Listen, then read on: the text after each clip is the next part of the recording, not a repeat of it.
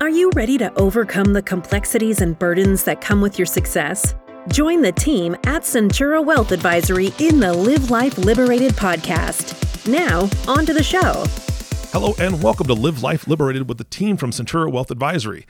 Derek Myron again has brought a fantastic guest onto the show. Derek, good morning. How are you?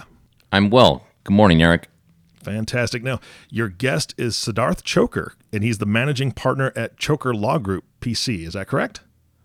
That is correct. Welcome, Siddharth. Thank you so much for having me. I appreciate being here. You bet. And Siddharth, thank you so much for being on the show.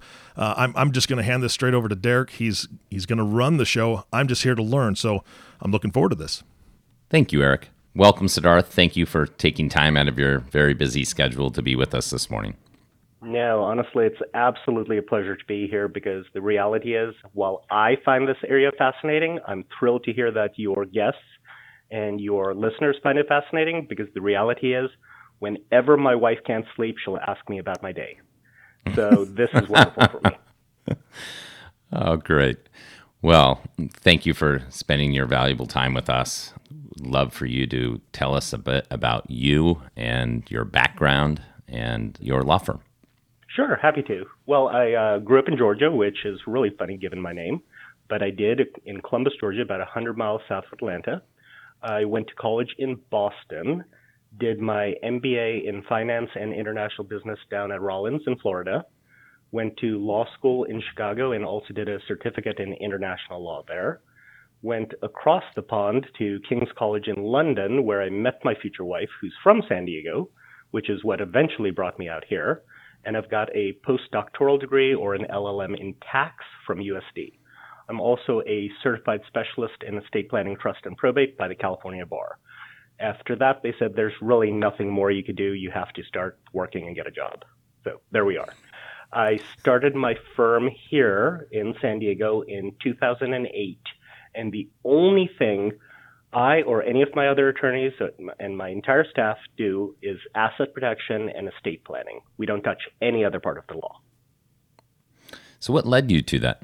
You got all of these different degrees in tax and law. What led you to this portion of the law? Well, when I finished all of my degrees in education, I actually wound up going to Silicon Valley, and I worked for Deloitte Tax up there, structuring multinationals. Many of the multinationals that you know and you hear about and you see on the internet, all the Silicon Valley-based companies. And I actually got headhunted out of that into ultra high net worth estate planning, which was being done primarily offshore with international asset protection and tax. And my background was already international tax and treaty analysis. So it wasn't a big change to go from structuring very large companies to structuring very wealthy people. And then in the early 2000s, the laws started to change where we could do a lot more of that asset protection domestically without having to go to the Cook Islands or Nevis or Isle of Man, all the places that you might have heard about. And so I became the expert in that area of the law and then started the practice here in San Diego because we were going to start a family, and it's awfully nice to have a set of grandparents around if you're lucky enough. And my wife and I balanced San Diego, California or Columbus, Georgia. It took us months of deliberation, at least that's what I told my parents, and we wound up here in San Diego. Tough choice. I'm sure your parents come out to visit often. Absolutely. I see my mother at least 3 or 4 weeks a year at this point. Oh, fantastic. Yeah, asset protection for the clients, the ultra high net worth clients that we serve is very high on the list of what's important to them, especially when we've met somebody new. They've said, listen, I've got this business, or I've managed to save and invest these assets. And asset protection is first, second, or third for most clients that we meet. What kinds of things do you do to help clients with asset protection? We have to define that term more singularly, because there are different types of asset protection. Now, many, many attorneys and law firms out there will claim that they do asset protection, put that on their websites, on their business cards, and that's perfectly fine, but you have to be specific what you're talking about, because most of the time, what they're talking about is something called segregation of risk. So let's say, for example, one of your clients has 2 rental properties. Well, you'd probably want to put both those rental properties into an LLC, something to separate the two and separate the risk, so that, let's say something happened in one of those rental properties and someone winds up suing, all they could get is what's inside that LLC. And so if there was just one building in the LLC and a bank account associated with it, that's all they could get. Now, if they had both buildings in that same LLC, well, there's less segregation of risk. Both buildings are available to a creditor. Worse yet would be that they don't have an LLC at all. Now, they could get both those buildings plus all the client's personal assets. So that's segregation of risk. That's what most people refer to as asset protection. True asset protection needs to be domestic or international. And we can go through those in just a moment when you're ready. Fire away. Oh, all right then. Well, domestic asset protection really is done in, well, there's 16 states that now have some sort of asset protection law. California is not one of them. So in California, you cannot create, and now I'm going to use a legal term, a self-settled asset protection trust. What that means is that you can't create a trust for yourself, hence self-settled, where you put your assets into it and it protects against someone who sues you, a judgment creditor. However, out of those other states that I was talking about, 14 have pretty good law and 3 have extremely good law. And what those states allow is for you to create a trust in that state, fund it with your assets now, and then if anyone ever sues you in the future, and I really don't care what the reason is, they cannot get the assets in that trust. Wow. In order to do that, you have to move to that state. And every time I say that to one of my clients, they say, no, I am not moving to Alaska. I am not moving to South Dakota or Wyoming. One time, a client actually did, which I found extraordinary. But there are other ways to create that nexus. Another way would be to use a trustee from that state. Now, most of my clients hate the idea of using a trustee they've never met. Why I said there were 3 states with really good law? Because there are 3 states which allow you to create a private trust company. Now, this is a C Corp that we actually create for the client. It's designed never to have any money in it, so while it does file a tax return, it's a zeroed out tax return. And it's located in that state. But the president of that, effectively your trustee, is anywhere you want. So now it's your CPA here in San Diego or whomever else you choose. As long as they're not closely related to the client or subordinate, someone who works for them, we can use anyone. So we've created that nexus to the other state so we could use their law. And I know that sounds a little bit odd, but just tell me this, Derek. Where is every major corporation in the United States incorporated? Yeah, most are incorporated in Delaware. Exactly. Why? Because they have the best law. Yeah, so could we just add a little context to this? You're saying that there are 3 states that have the very best law. And how long has that been the case? At least a decade, if not a little bit more than that. Okay. South Dakota, Nevada, and Wyoming are the 3 states that allow us to create that private trust company. Personally, I think Nevada and South Dakota's law is not nearly as good as Wyoming. And one of the reasons for that, they're all good law, but Wyoming's is simply better. And one of the reasons is that in putting together an asset protection trust, there's something about when you put your assets in and when someone could claim that, no, you shouldn't have put your assets in. It's called a fraudulent conveyance or voidable transaction. And you could say that, no, you shouldn't have put your assets in because you already owed me money or something along those lines. Well, in South Dakota and Nevada, the statute of limitations or the period of time one could bring that claim is 2 years. In Wyoming and every one of the other states, it's 4 years. Now, you would think, well, a shorter statute is better. Well, yes and no. The no is because people who maybe are pushing the envelope would rush to one of those states. And it's not my job, or frankly your job, or any of our service providers' jobs to make our clients famous. If they want to be famous, that's on their own. We want to keep them safe and have no one pay attention to them. The law has really been developed over the last 10 years. And how many estate planning practitioners do you really see practicing this kind of domestic asset protection? A number will say they do, but very few truly do at that level. Most of the time, when you see someone putting that on their website, pay attention to who all is connected to that asset protection. And you'll find that there's probably 3 organizations in the country where people are co-counseling with them. And they're basically shops where they're just churning these trusts out. There's a group out of Colorado, another one in Nevada. And it's not really customized for the clients, and it might not actually provide what exactly that individual client needs. It's a very complex area of the law, and it needs to be treated as such. So in the last 10 years in setting up these trusts, domestic asset protection, have there been a number of court cases? Is there a lot of legal cases that have shown that they've stood up to the scrutiny? Well, I will tell you this. There are 20 million lawsuits filed last year in the United States. That's an extraordinary number. I mean, if you break it down, it's ridiculous.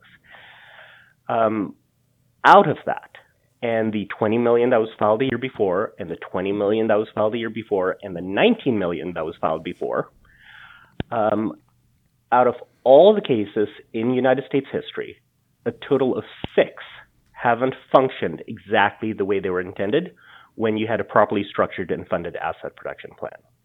Now, those 6, 3 had to do with bankruptcy, where the person actually set up the trust knowing that they were going to be filing for bankruptcy. Obviously, you can't do that because that's a past creditor, just like I said before. Asset protection protects you against future creditors. The other 3 have to do with fraudulent conveyance. I already owed you $1 million, Derek, and I set it up so I wouldn't have to pay you. But out of all of those millions and millions of cases, those are the only 6 that didn't function the way they were intended. And I will tell you, there's not a single case where someone set these up correctly and it was violated or opened up to that judgment creditor. So that's a pretty good track record, if you ask me. That's fabulous. Yeah, you can see why clients would be highly motivated to seek this kind of asset protection. And I was just doing the math. 20 million as the numerator, 330 million as a denominator, as the number of people in U.S. citizens. 6% of us get sued every year. That's incredulous. Well, remember who those 6% are. They're not the people who take care of your house. They're not the people who take care of your office. They're the people who own the building. So the deep pockets, those are the ones who are going to get sued. The people who own the companies, the people who are the engines of this country, they're the ones who get sued. So what is the biggest drawback or the biggest hurdles that you find in presenting this asset protection to clients? What are some of the biggest hurdles that cause them pause to decide to move forward with this or not? Well, obviously there's the cost to set it up, which can be significant. I mean, this is not a simple structure to put in place. That coupled with the fact when they start to hear about it, they say, well, it's going to be very complex. Why don't I just buy a little bit more insurance to cover myself? How am I going to maintain it? I will tell you, it's extremely simple to maintain. In fact, in Wyoming, if we have a California resident using Wyoming Trust, the cost of maintenance of a structure like this is probably less than $1,500 a year. It's extremely cheap, and it's not complicated. Once you put it together, that part is complex, but don't worry, we handle the complex part. Maintaining it and moving forward with it is extremely simple. And it's just like when anyone learns something new is difficult and scary. It really isn't. When you take the time to actually understand it and see how everything functions together, and then do that cost-benefit analysis, it really becomes a no-brainer. Wow. Yeah, I've seen that firsthand.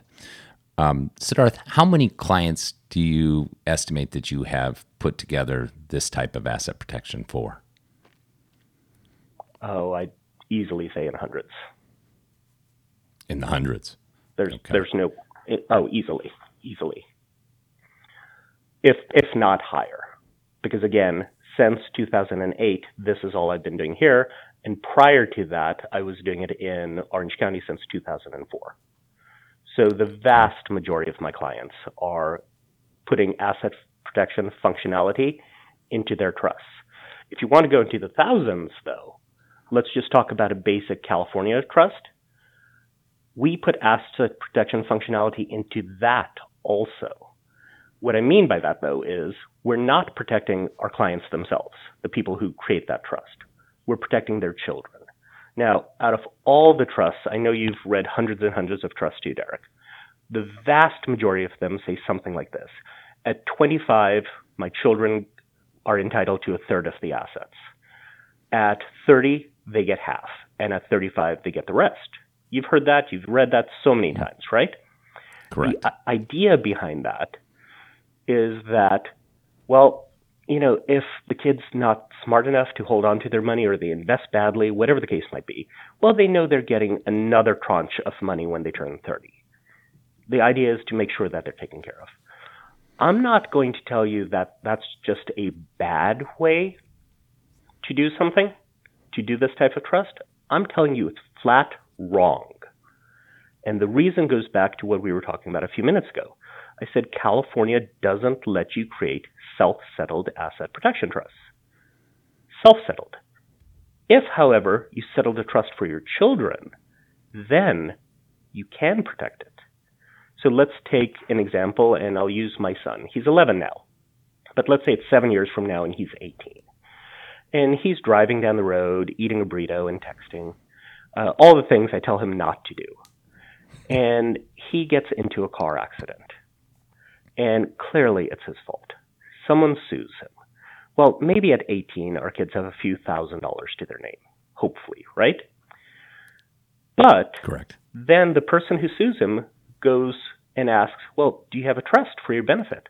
Well, yes, my father was actually a trust attorney, and he did quite well, and he left me a trust.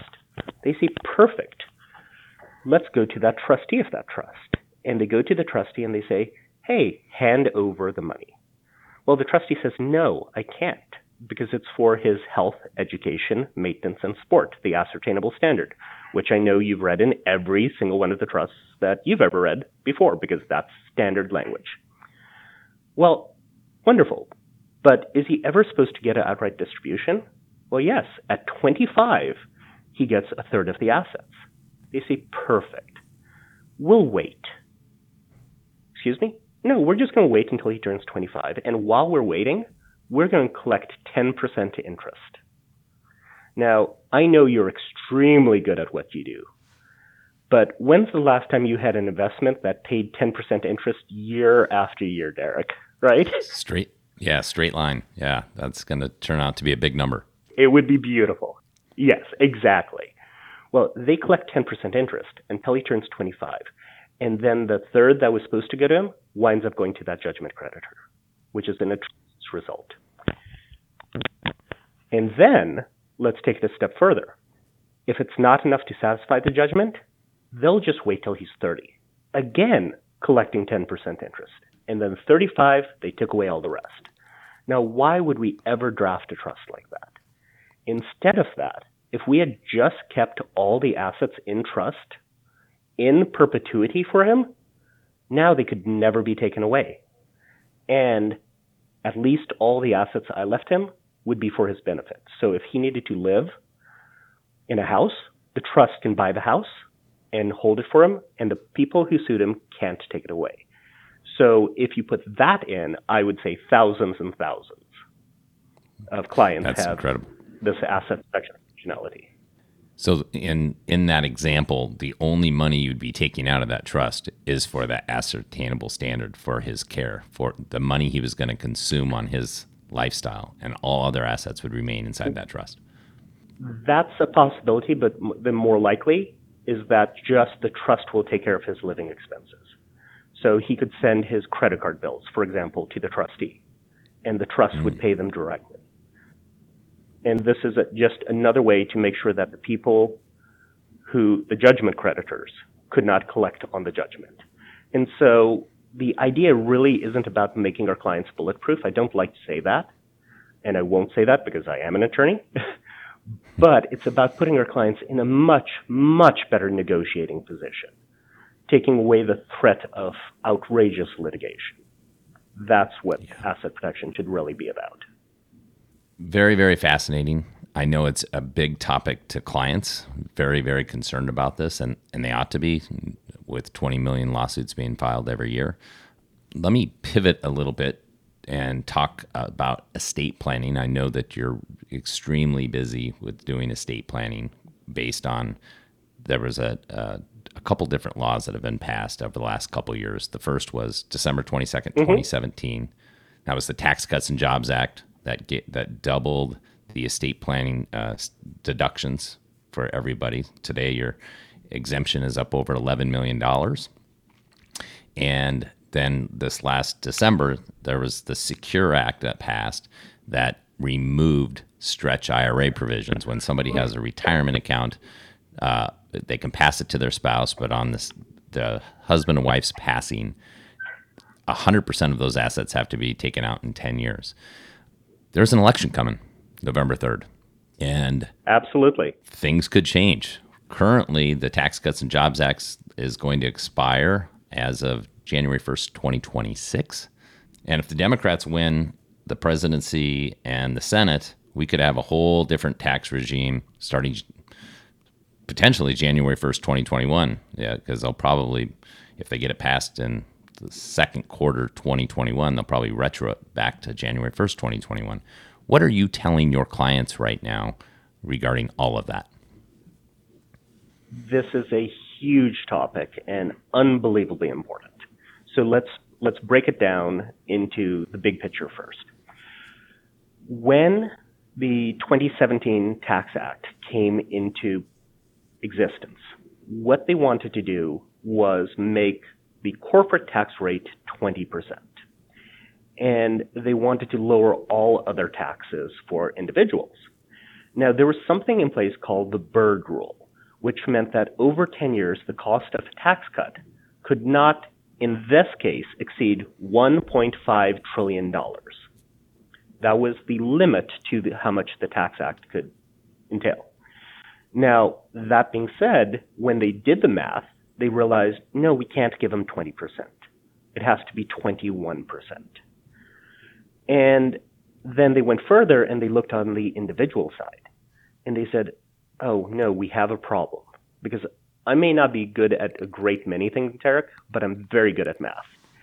And what was discovered was that if they extended the individual tax cuts, the tax cuts for all of us, for just 2 more years, so 2026 and 2027, that would add $1 trillion to the cost of the bill, which again, I said was limited to $1.5 trillion.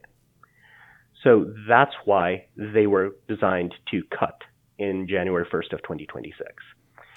Now, what's really frightening is I know the world's a very tumultuous place right now, and we need to do absolutely everything that we can do to help one another. One of the things that we've done is that our government has spent a huge amount of money, $2.5 trillion, if not $3 trillion this year, trying to support its citizens, which is exactly what it should be doing. But the government's going to want its money back. And who are the easiest people to get the money back from? Well, wealthy people, because they have the money, and better yet, wealthy people who've passed away, because they argue not as much as someone who's still alive. And they don't that's vote. Exactly what's going to happen. They don't vote. You're absolutely right. They don't vote. And if they try to extend those, they're giving a tax break to millionaires and multimillionaires. And that just doesn't make good commercials.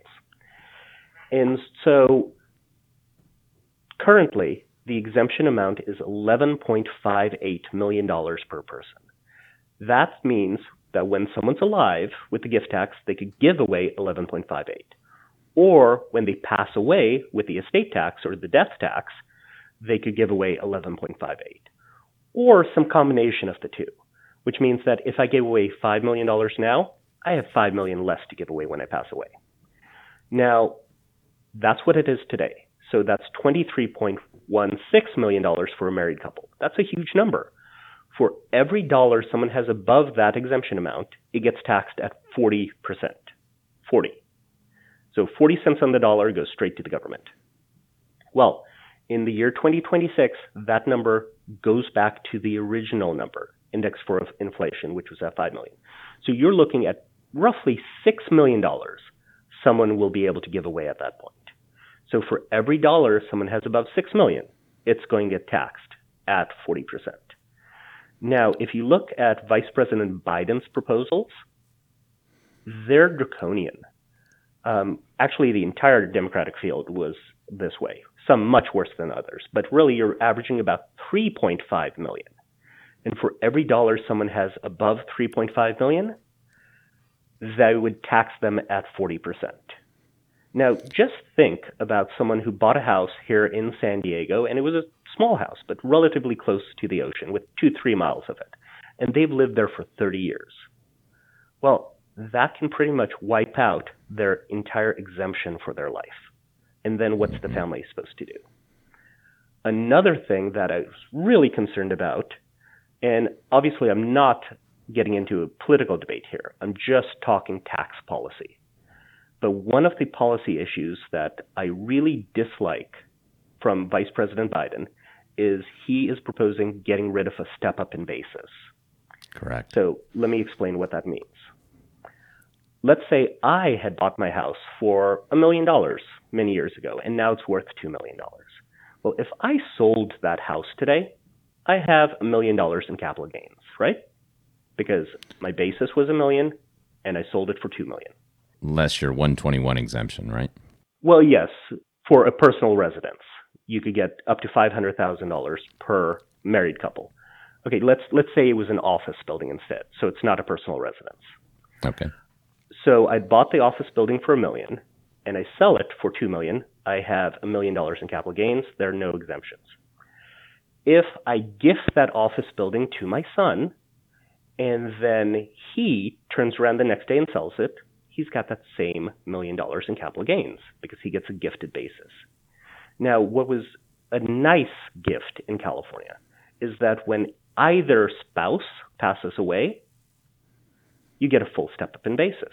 So let's say I passed away today, my son inherits the house today, and tomorrow he sells it, there's no capital gain because the basis goes to the fair market level, so he gets a basis of $2 million. Now, that's a very good thing because it doesn't force people to have to pay more in taxes than they need to. Now, Vice President Biden has said, no, we should get rid of that. So think about all those families who are going to be inheriting stocks that they've held for a very long time or real estate. And as soon as they sell it, they're getting hit with a large capital gain, and that just isn't necessary. My entire mission is to pay as little as in taxes as is legally obligated, and not one penny more. Absolutely. What are you telling your clients with the political risk of the landscape really changing for next year, the tax landscape? What are you telling your clients to do this year? Do the planning now. I cannot emphasize that enough because last year the Treasury came out and they actually told us, if you make large gifts now, when the exemption amount is lower, we will not claw it back. So think about that. If someone makes a gift now and they use up their full $11.58 million, and then the exemption amount is $6 million when they pass away, it doesn't matter because we get grandfathered in. They went further, and this was just a gift from the tax gods, and gave us a revenue ruling to that effect. And I've got to tell you, the government does not like putting out revenue rulings, because revenue rulings only work in favor of the taxpayer and not the IRS. It works against the IRS. But they said, if you make a large gift now, you don't have to claw it back when the exemption amount is lower, and you are grandfathered in. And when I'm talking about making these gifts, let's go into that a little bit, because most planners will say we'll do something like an intentionally defective grantor trust. It's a horrible name, by the way. I realize it's a horrible name, but it's a beautiful result. What it means is that for income tax planning and capital gains, it's still the client. So everything just flows through to their 1040. But for estate tax, gift tax, and generation skipping tax, it's no longer the individual. So all of it is outside of the tax regime. That's the result we always want to see. But most planners, when they put that structure in place, the beneficiaries are who? The children and grandchildren. So you're gifting to this trust for your kids, or you're gifting to this trust for your grandchildren and beneficiaries. Well, that's wonderful if you want to do that. But a lot of my clients have very young children, or children they don't know if they're going to be handling these things well yet. And so they want to make the gifts, but they don't want to gift it to these other beneficiaries. Well, the reason I'm an asset protection and tax attorney is because the two have to be coupled together to get the results you really want. And there's one Treasury reg which says that if your creditors could not get the assets in this trust, you can make a gift where you yourself, the client, is the primary beneficiary of the trust. Now that's just exceptionally powerful planning. So we get to use our exemption amount now for ourselves and then for our children and grandchildren and so forth. And in fact, in Wyoming, the structures that I put in place last for 999 years. I'm sorry, I couldn't quite make it to 1,000, Derek. But these are true dynasty trusts that give you all of the tax benefits and all of the asset protection benefits. Siddharth, this is very powerful planning, and you're at the top of your game doing this work. I think the message is that taxes are on sale and that people shouldn't wait and call you on November 4th, the day after the election. I don't know that any professional will be answering their phone calls on that date, that people should take action now. The earlier, the better, yes. We are unbelievably busy because we have a pretty good idea of what's going to happen. The law already says, as you mentioned, it's getting cut in half in 2026. But the way the polls are going, we might see it much worse, much faster. And that, frankly, should terrify us all. Yeah. If this is you, if this podcast speaks to you, the listener, Siddharth, can you tell the listeners how to get a hold of you? Yeah, they could absolutely go to our website, which is www.socalclg.com. So that's socalclg.com. Or they could just give us a call, 858-384-5757. Again, 858-384-5757. And again, everyone here just does the exact same thing. Only asset protection and estate planning. We don't touch any other part of the law. Siddharth, it's been very, very helpful for you to come and share this valuable information. Thank you very, very much for doing that. Eric Johnson, thank you very, very much again for providing us this platform to get this valuable information out to our listeners. Yeah, absolutely, guys. This was fantastic. Siddharth, this is one of those podcasts where I'm going to have to go and listen to it a few times because it was like drinking from a fire hose. There was so much good information. Thank you so much for being on the show. It really was a pleasure hearing you and meeting you. And again, I'm encouraging every one of our listeners to just rewind, listen to it again. There's so many nuggets of great information that both he and Derek gave you during this podcast. Guys, thank you so much for being here again. Thanks again. Have a great day, guys. Absolutely my pleasure, gentlemen. Take care. All right. And to you, the listening audience, I want to thank you for listening and tuning in to the Live Life Liberated podcast with the team from Centura Wealth Advisory. If you have not subscribed to the podcast yet, please click the subscribe now button below. This way, when they come out with a new podcast, it'll show up directly on your listening device. it makes it much easier to share these podcasts with your friends and family. Again, thanks for listening today. For everyone at Centura Wealth Advisory, this is Eric Johnson reminding you to live your best day every day. And we'll see you next time. Thank you for listening to the Live Life Liberated podcast. Click the subscribe button below to be notified when new episodes become available. The information covered and posted represents the views and opinions of the guest and does not necessarily represent the views or opinions of Centura Wealth Advisory. The content has been made available for informational and educational purposes only. The content is not intended to be a substitute for professional investing advice. Always seek the advice of your financial advisor or other qualified financial service provider with any questions you may have regarding your investment planning. Centura Wealth Advisory. Centura is an SEC registered investment advisor with its principal place of business in San Diego, California. Centura and its representatives are in compliance with the current registration and notice filing requirements imposed on SEC registered investment advisors, in which Centura maintains clients. Centura may only transact business in those states in which it is notice filed or qualifies for an exemption or exclusion from notice filing requirements.